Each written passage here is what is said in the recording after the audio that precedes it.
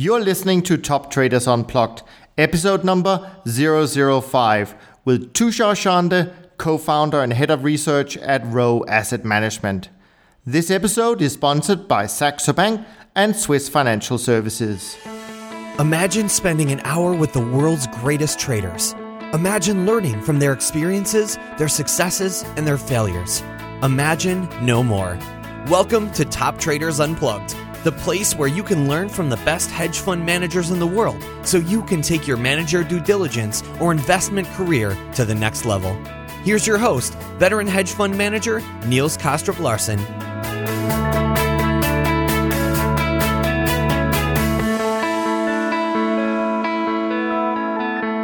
Welcome to another episode of Top Traders Unplugged. Thanks so much for tuning in today. I really do appreciate it. On today's show, I'm talking to Tushar Chande, co-founder and head of research at Row Asset Management. Tushar is the author of a number of books on the topic of how to design rule-based trading systems, as well as having been actively trading these systems for more than 20 years. So he brings real unique insight to what it takes to design and run a successful systematic trading program. For those of you who are new to the show, I just want to let you know that you can find all of the show notes, including a full transcript of today's episode, on the toptradersunplugged.com website. Now let's get started with part one of my conversation. I hope you will enjoy it.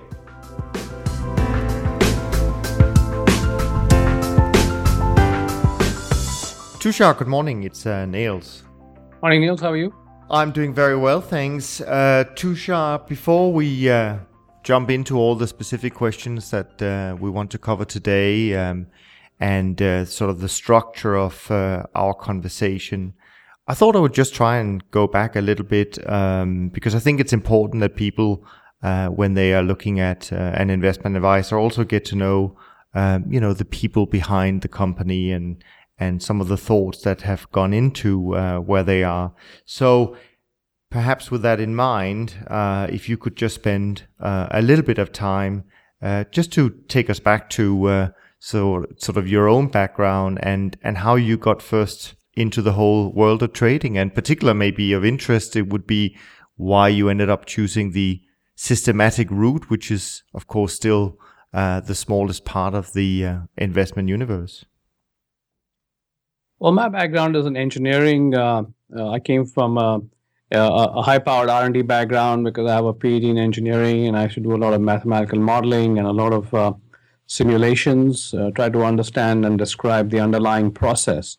So for me, it was a fairly natural way or natural transition to primarily use quantitative methods, and therefore the systematic approach was in keeping with my training and my ability to solve problems. Now, what we have to recognize is that when I worked as a scientist or an engineer, I worked in a world of cause and effect. That is, we believed that there were some underlying rules of the road or natural process or phenomena that we needed to understand in order to predict what is going to happen. Now, what I found interesting about trading or the markets was that fundamentally they were a random situation or a random event or a bunch of random events. That is, there was no fundamental cause and effect. So another way to think about it is for the same set of inputs for a model of the equity markets, you can get a very large range of outputs. So it's very difficult to just make a relatively straightforward study of the markets and come up with some explanatory variables that are going to work that efficiently or that well for an ever and ever into the future. So that sort of explains my background and also my general interest in trading in particular. And then I was also quite interested by the fact that there was an ability for you to be original by doing something interesting in terms of your research in order to deal with the inherent randomness in the markets.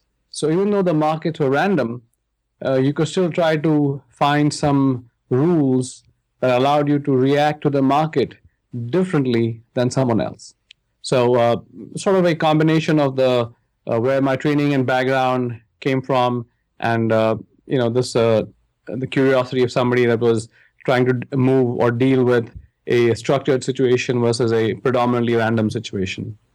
And of course, you've also done other things, Tushar. I mean, developing systems have been a very big part of your life. But I guess also it's worth mentioning that you certainly also spend your fair share of time writing about it and trying to explain to other people how a good system should be designed and how you can actually go about testing these things. Would that be a fair assessment? Yes, I've published many articles over time, and I've written a couple of books, one of which has gone into a second edition called Beyond Technical Analysis and has been translated into many languages across the world. So I think it's been an interesting journey in terms of being able to communicate my understanding and models for the markets to a wider audience. Excellent. Well, let's not keep away from all the good stuff we're going to talk about today, and of course the program we're going to be debating is the Rho Altius program, and perhaps you can just give me a brief overview of the program that you run, and also just when it started and how much assets under management you run in the program today. Right. So the program started in November of 2007. And we're running somewhere in the neighborhood of 40 million plus minus on the program.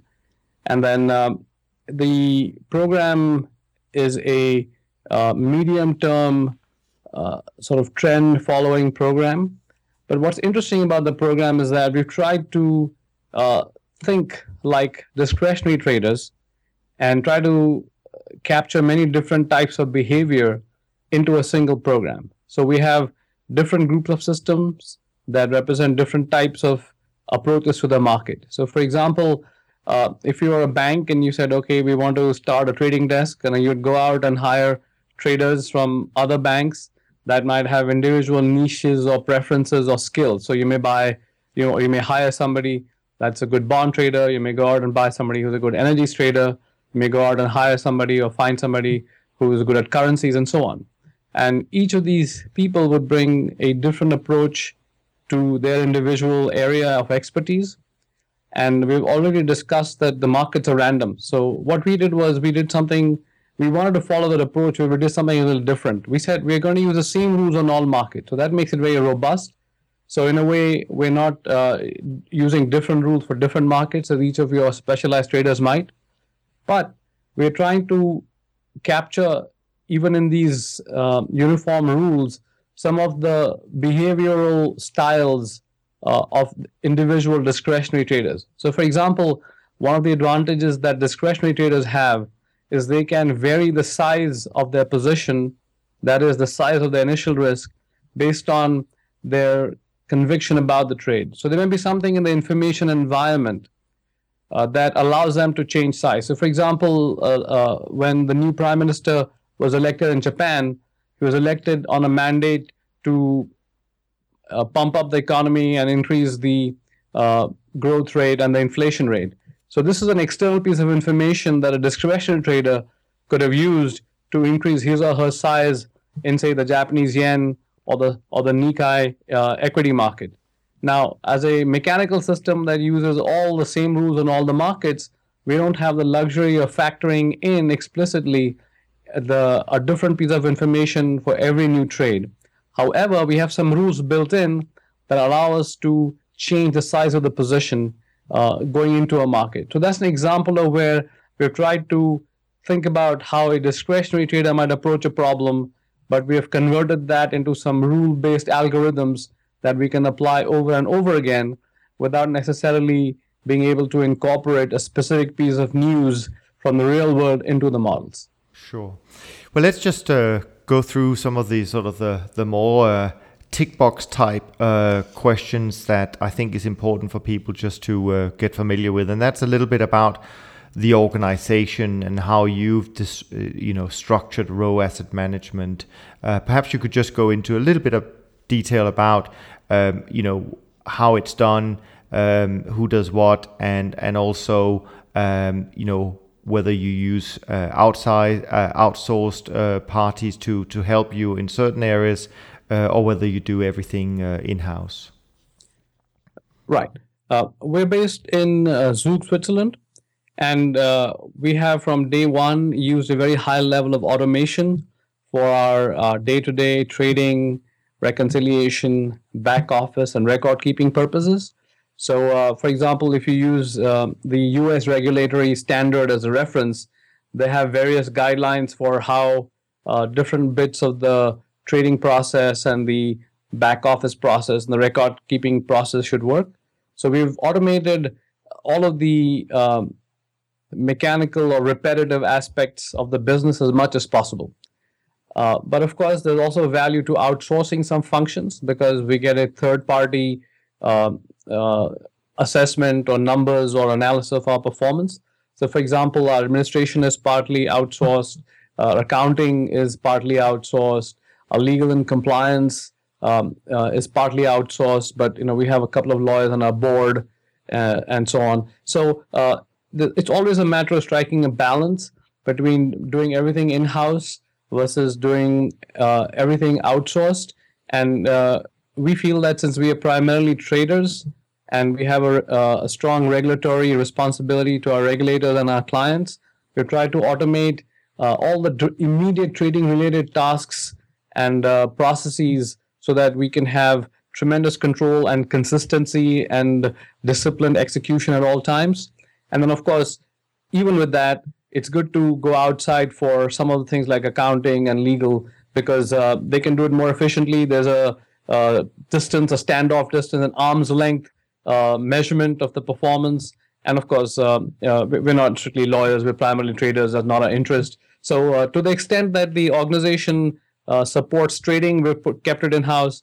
To the extent that there's areas of expertise and advantages to having a arm's length transaction, we've gone out of house. So in other words, I guess you could say that the sort of the key functions of research, trading, software development, and of course client relations is kept in-house, whilst, as you mentioned, some of the other functions are outsourced in full or partly outsourced. Correct.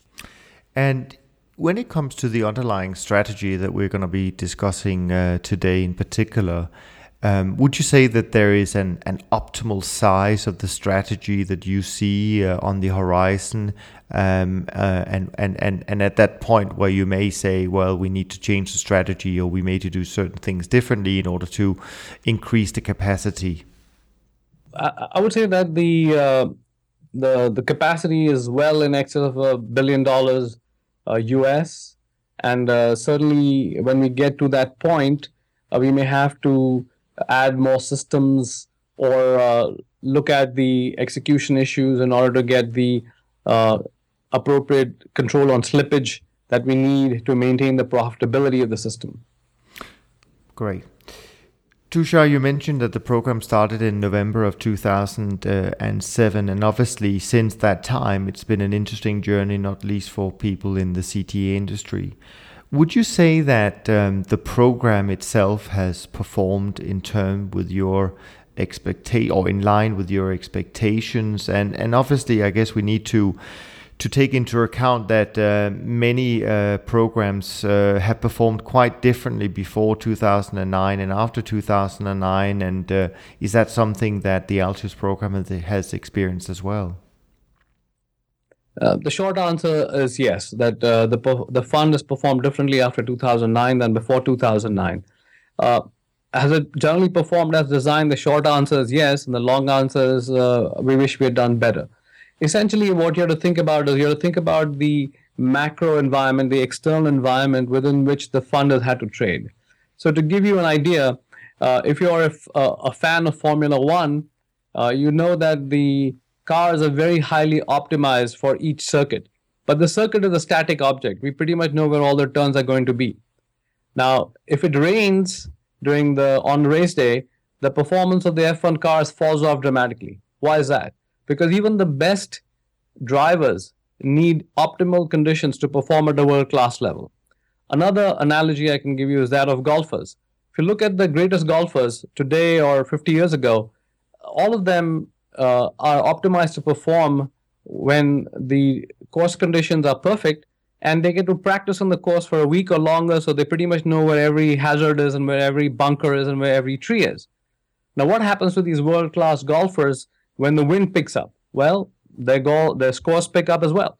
So if I told you that somebody scored a par for the third round, you really can't evaluate that score without knowing how the rest of the field is done and what the environment was. So if on a very windy day, uh, turning in a par score might actually be a phenomenally strong or successful round.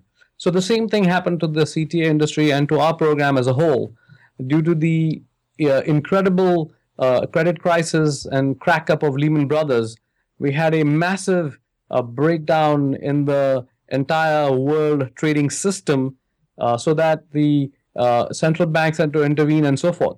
So essentially, what happened was the markets were working in a particular way before, say, 2007, 2008, and everybody's systems, including ours, were sort of designed to perform under those kinds of markets where you had maybe a year or two of weak performance and then very strong trends, so you could recover and continue to make new equity highs.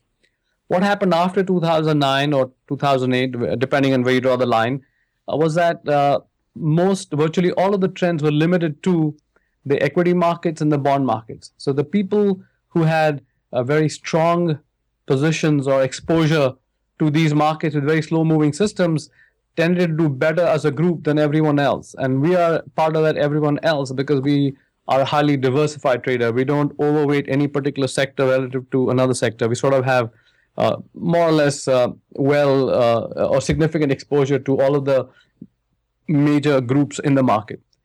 So again, to go back to the golf analogy or the F1 analogy, the trading environment has been unusually difficult for the last 5 years. So just to give you an idea, we use a row trend barometer, which measures the percentage of markets that are trending or have reasonable trends at the end of every month. And the break-even level is about, say, 42.5 to 45%. So if the market, if only 20% of the markets are trending, then typically trend followers tend to lose one standard deviation in terms of return for the month. So the more months you have above break-even, the more likely you are to be profitable. So if you look at the 5-year period ending in 2009 and the 5 years after that, what you find is that there are many more months below break-even after 2009 than there were before 2009. So that just tells you that since inception for our program, more than 2/3 of the months have been below break-even. So that just gives you an idea of how difficult the environment has been for our program specifically and for diversified trend follows in general. So it's sort of raining during every race, if you will, if you want to use the F1 calendar, or it's been a very windy condition for all the majors, if you want to use a golf analogy.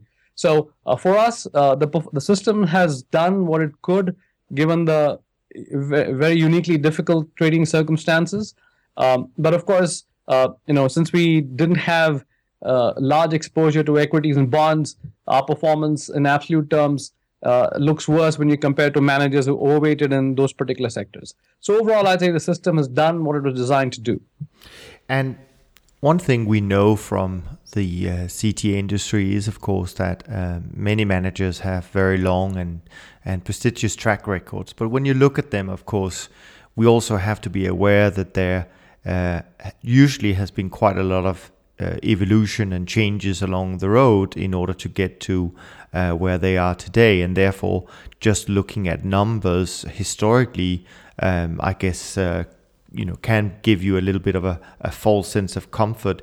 Would you say that there are sort of particular ranges of time looking at your own track record that we should be aware, and where maybe perhaps major research upgrades have happened, just to put that into perspective, and so we know what we're dealing with in that sense? Yes, Niels. When you look at somebody that has, say, a 20-year track record, you can be almost sure that what they're doing today in terms of systems and market rates are quite different from what they were doing 20 years ago. And that's partly driven by the manager's own research. It's partly driven by the customers because they want us to do research all the time and, quote, make things better. And then, of course, there's a natural reaction to what may be happening to AUM, to liquidity, as different markets are become available to trade or become too thin to trade, and so on and so forth. So when you look at a manager's performance, it's good to look at the environment within which the performance was produced using something like the row trend barometer, or you certainly need to ask the question, have there been significant changes or even small changes to the track record or to the systems and the portfolio weights, and how that has played out over the time, and how that correlates with the track record. Because, for example, with exactly the same system, I could produce quite different looking track records by overweighting a particular sector or underweighting a particular sector. So yes, that's something that the user needs to be aware of and certainly need to inquire about. And in case of the Altitude program, would you say that there are 2 or 3 periods that are, different because of research upgrades in that case? Well, I would say roughly 2 periods. We've tried not to make too many changes. And in fact, we started with 3 systems and now we have 6 systems. And most of the original systems we have continue to be used today with some minor changes. So roughly, I would say late 2010, early 2011 is a good time for us to differentiate our track record, because we made some significant changes as a result of various things that happened in 2009 and 2010. But overall, so there are roughly 2 periods in our track record, and I'm sure we're happy to provide you with more specific details if you desire. But in general, there has been, and going back to the previous question, you do have to be aware of when changes were made and what was done, and how that altered returns, so that it's not the result of applying the same rules across the entire track record. Sure. And since we are talking about the track record, maybe I could just ask you a few sort of very simple questions, just again for the listeners to get a feel for what's inside the track record. Are you able to give us a hint of roughly, in terms of the average fee structure that you have in your track record today, what would you say that is? It's very close to the industry benchmark of 2 and 20. That is 2% of management fee and 20% of incentive fees. Okay. And in terms of the commissions being charged to the trading, what would you say they are sort of approximately? I'd say about $10 US, approximately. And of course, there's always a downside to the CTA and to any investment. And so just highlighting those numbers as well in terms of the maximum drawdown, meaning from a high to a low. How has that been in the live trading since November 2007? Right. So the rule of thumb that we use is that the worst drawdown is typically 4 times the monthly standard deviation. So our monthly standard deviation is something on the order of 5.1%. So if you multiply that by 4, we should get something on the range of 20%. So our worst drawdown has been 22%, which was back in February of 2010, which is just a little bit higher than this 4x, but it's in the basic range of, say, 3 to 5 times standard deviation. So we've done a good job of controlling our risk in this extremely difficult environment. Now, what does that mean? If you look at many diversified CTAs, we've not seen our worst drawdown expand dramatically in the last year or two, meaning we've stayed well within this 22% drawdown, whereas many of our cohorts in the business have had significant increases in their worst drawdown by a factor of 50% or 100% even in the last few years. So as I'm an optimist, so I like to say that your best month is ahead of you and your worst month is also ahead of you. And essentially in 2013, that came true for many programs, but we were able to maintain and stay above our worst drawdown even in the last year or two. Excellent. And just to sort of finalize these sort of short statistics, looking at your average winning month and your average losing month, how does that compare? One of the things we like to do is we like to use a statistic that we like to call offense-defense ratio, which is the ratio of the average winning month divided by the average losing month. What does that mean? You're trying to get an idea for how quickly does the system or the program respond when there are good opportunities in the market. So you want to put on positions, increase risk when there are opportunities in the market, so your average winning month will go up. Conversely, when these things are difficult, when there are no trends, you want to shrink the number of positions or reduce your risk in the market so that the average losing month will go down. So naturally, the better you are at responding to opportunity or shrinking during adversity, then this ratio will be more than 1 and will be relatively large compared to some people who are not as sensitive to responding to what's happening in the market. So, for example, for us, the average winning month is 4.65%. The average losing month is 3.42%. So, to give us an offense-defense ratio of 1.36 in very, very difficult market conditions. And that's significantly better than many of the other programs, especially when you compare diversified traders to diversified traders. Some of them are at 1 or a little bit less than 1. And it's not that their systems are not very good. It just means that the trading conditions have been very difficult. But even in these difficult trading conditions, you can see that our systems have been able to respond aggressively when conditions are favorable and shrink or reduce our risk quickly when conditions are not.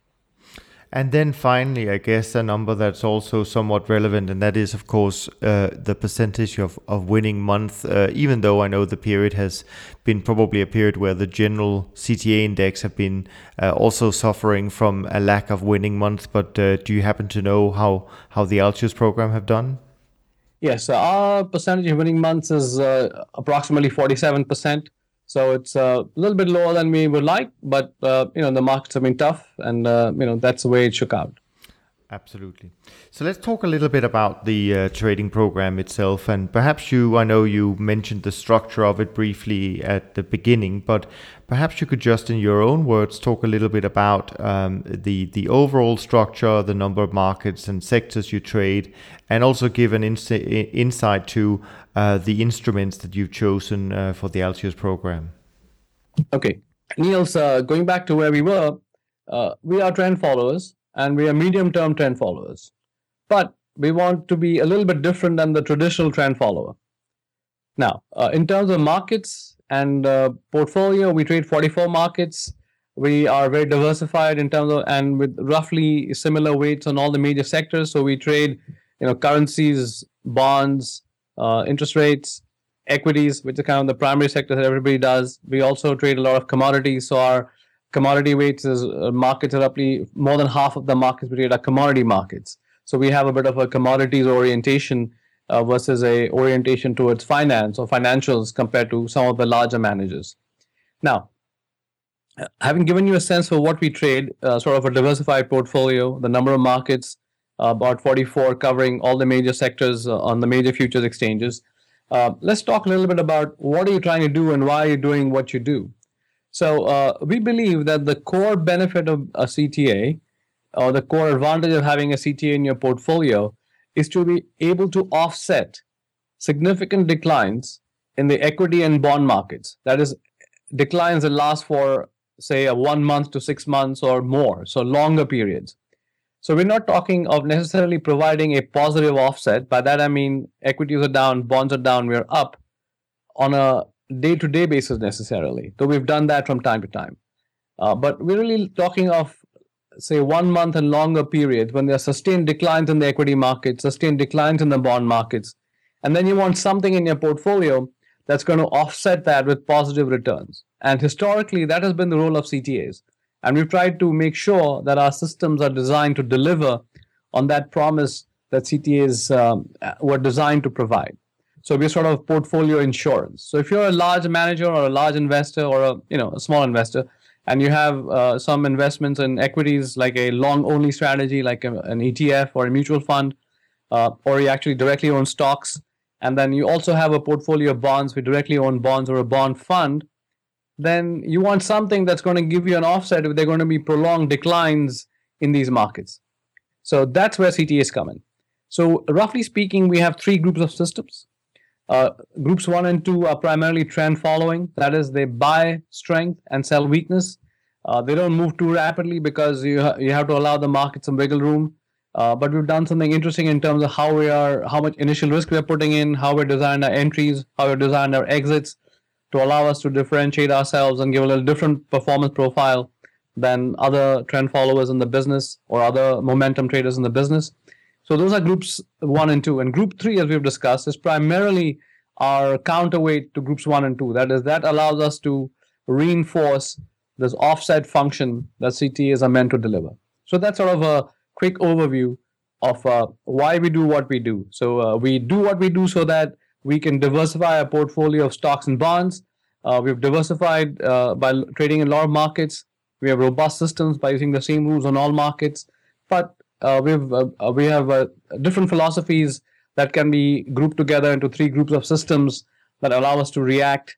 And we've already shown you that our offense-defense ratio is more than one. So that tells you that our systems have proven this ability to take advantage of opportunities and expand positions and then shrink them just as quickly when the trends are not there. And of course, we're not trying to extract any of the secret sauce, but I think it might be useful. You mentioned you have 6 different models working inside the Altius program, but I do think it would be useful to try and maybe talk through, maybe not all of them, but some of the key models. What kind of indicators is involved?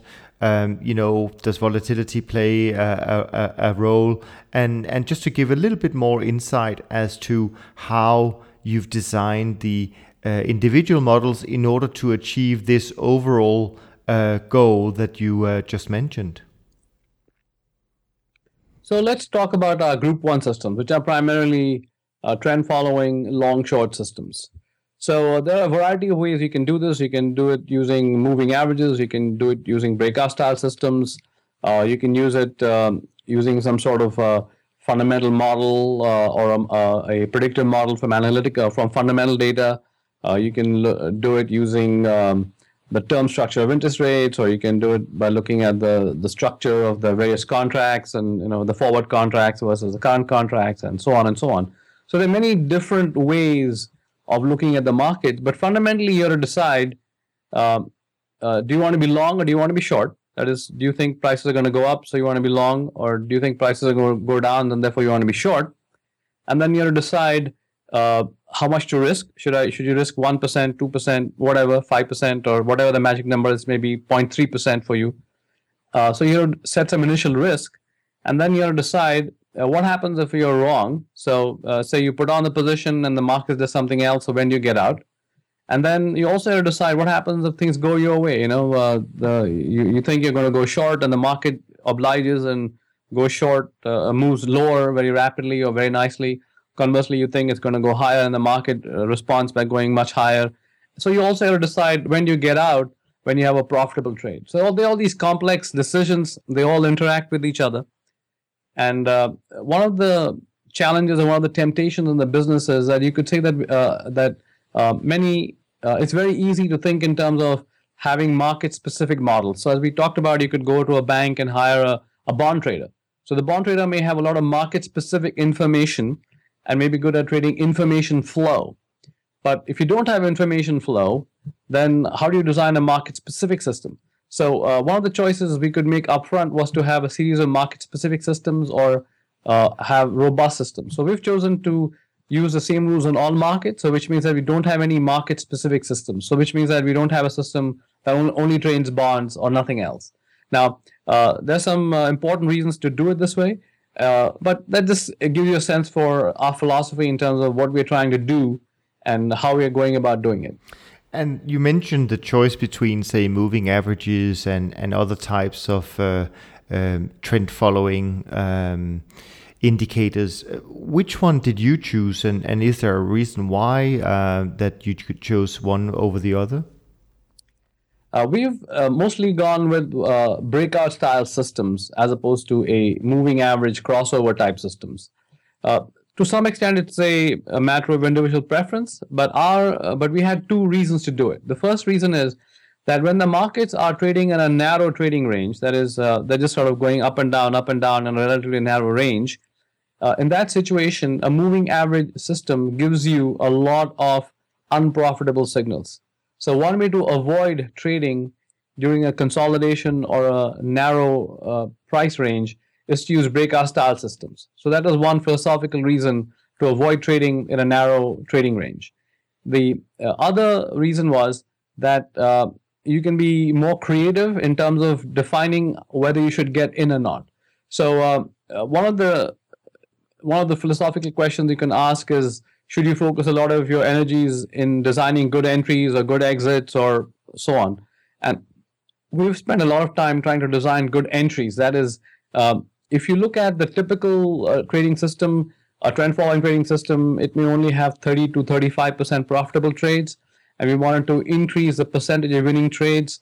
So that was why we went with our breakout style strategy that we can combine with a small number of conditions, maybe one or two or three, to improve the percentage of winning trades. So for most of our systems, if you look at a long-term test, the percentage of winning trades is closer to 45 to 50% in that range, rather than say 25 to 35%. So one of the key design features of our program is, even though we use the same rules on all markets, we've still been able to structure our rules so that across a very broad set of very different markets over a very long period of time, we tend to get a higher proportion of winning trades compared to the typical trend following systems that you could easily find in the literature. And is this choice of using sort of price channels rather than moving averages, is that also a little bit of a consequence as to how you want to manage your risk and the use of stops or not use of stops? Yes. If you have a moving average system, you typically tend to be always long or always short. So you have a large number of positions. So which means that you have to somehow deal with an equity curve that is full of markets that are not maybe going anywhere. So that tends to reduce your offense-defense ratio. Whereas if you have a breakout style system, you're essentially changing the nature of your equity curve by saying that we're trying to avoid taking positions in markets that are not experiencing strong moves. So the challenge of managing the equity curve is different, because you don't have a continuous equity curve composed of lots and lots of positions and lots of markets, but you have a discontinuous equity curve with only a small number of positions that can expand or shrink. So when the markets are trending, you can have a large number of positions. When the markets are shrinking, you have a very small number of positions. So the volatility of the equity curve is not constant or is not relatively stable as you would have if you had a moving average system, because in that case, you'd have a lot of positions on all the time. So some different set of challenges, but on the other hand, it's a way to differentiate ourselves and provide something different, like a good offense-defense ratio. Sure, and in terms of the inputs in your models when you run them every day, what kind of input do you need in order to run the Altius program? We just need the daily price data of open, high, low, and close. So, for example, because we are a algorithmic or discipline or systematic program, that's all the information we need in terms of the daily open, high, low, close data. We don't need to have fundamental data or other sources of data or multiple contract data in order to make our decisions. And how frequently do you then run the model in order to implement all these trades? Right. We are an end-of-day trader. So that means that we only have to run our model once a day after the trading has closed for the day. As opposed to, say, if you're a moving average system, you might get a crossover in the middle of the day, then you have to decide whether you want to take it or not. Or if you're a very short-term trader, you may be making a lot of intraday data updates in order to generate new signals. Whereas we are really only updating the data once a day at the end of the day. So we are an end-of-day trader, and we only have to do it once every sort of trading cycle. And so what kind of orders do you have to implement in order to run the strategy? What kind of order types do you use? We primarily use three kinds of order types. That is, we have spread orders when we have to roll over our positions. We occasionally use market orders to enter an exit position if we have a new account or we have some sort of trading error.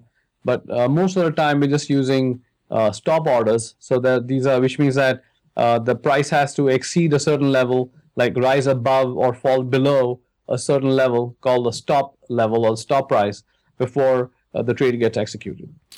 And that means, if I understand you correctly, that you don't scale into any positions. You basically want to be getting a full position on when a signal is triggered? Correct. Again, this is a matter of design or a matter of preference, and there are advantages or disadvantages to every approach. But the approach we've selected is to be all in or all out. So we have stop orders, and the entire position will be put on at one price point, either put on or taken off at a single price point. or as close to a single price point as we can get. Sure. So before putting on a position, how do you go about calculating? Because I guess that is a much bigger part than many people are aware of. The position sizing and the use of leverage is obviously a very important part in getting a successful result over time in the CTA industry. How do you go about that side of things? Right. Now, as we were talking about a couple of minutes ago, we were talking about a moving average type system or a breakout style system and the difference in the equity curves. So our risk control is embedded in our design process because the number of positions we have on at any one time is not constant. Conversely, if you had a moving average time system where you always had a position in the market either long or short, then you may have to adjust the positions over time more frequently. In our case, we have looked at the long-term simulation of the system and determined a initial risk level at the market level or system level, and the total standard deviation for the simulated returns over a very long-term horizon. And we've combined the two to come up with what gives us reasonable risk control and drawdown risk control over the course of the trading. And all the rules are automated. So in terms of day-to-day, we don't really have to think because that's all taken care of in our what we call our ITP or integrated trading platform. But but really the data for the individual risk in any one trade for any one system in any one market and the overall risk is all coming from our simulations, which cover a long time period and have various checks and balances for robustness. But more interestingly, the regardless of what our testing may have been, you can see and look at our real-time track record and see that we have controlled our risk very well on a daily basis as well as on a drawdown basis.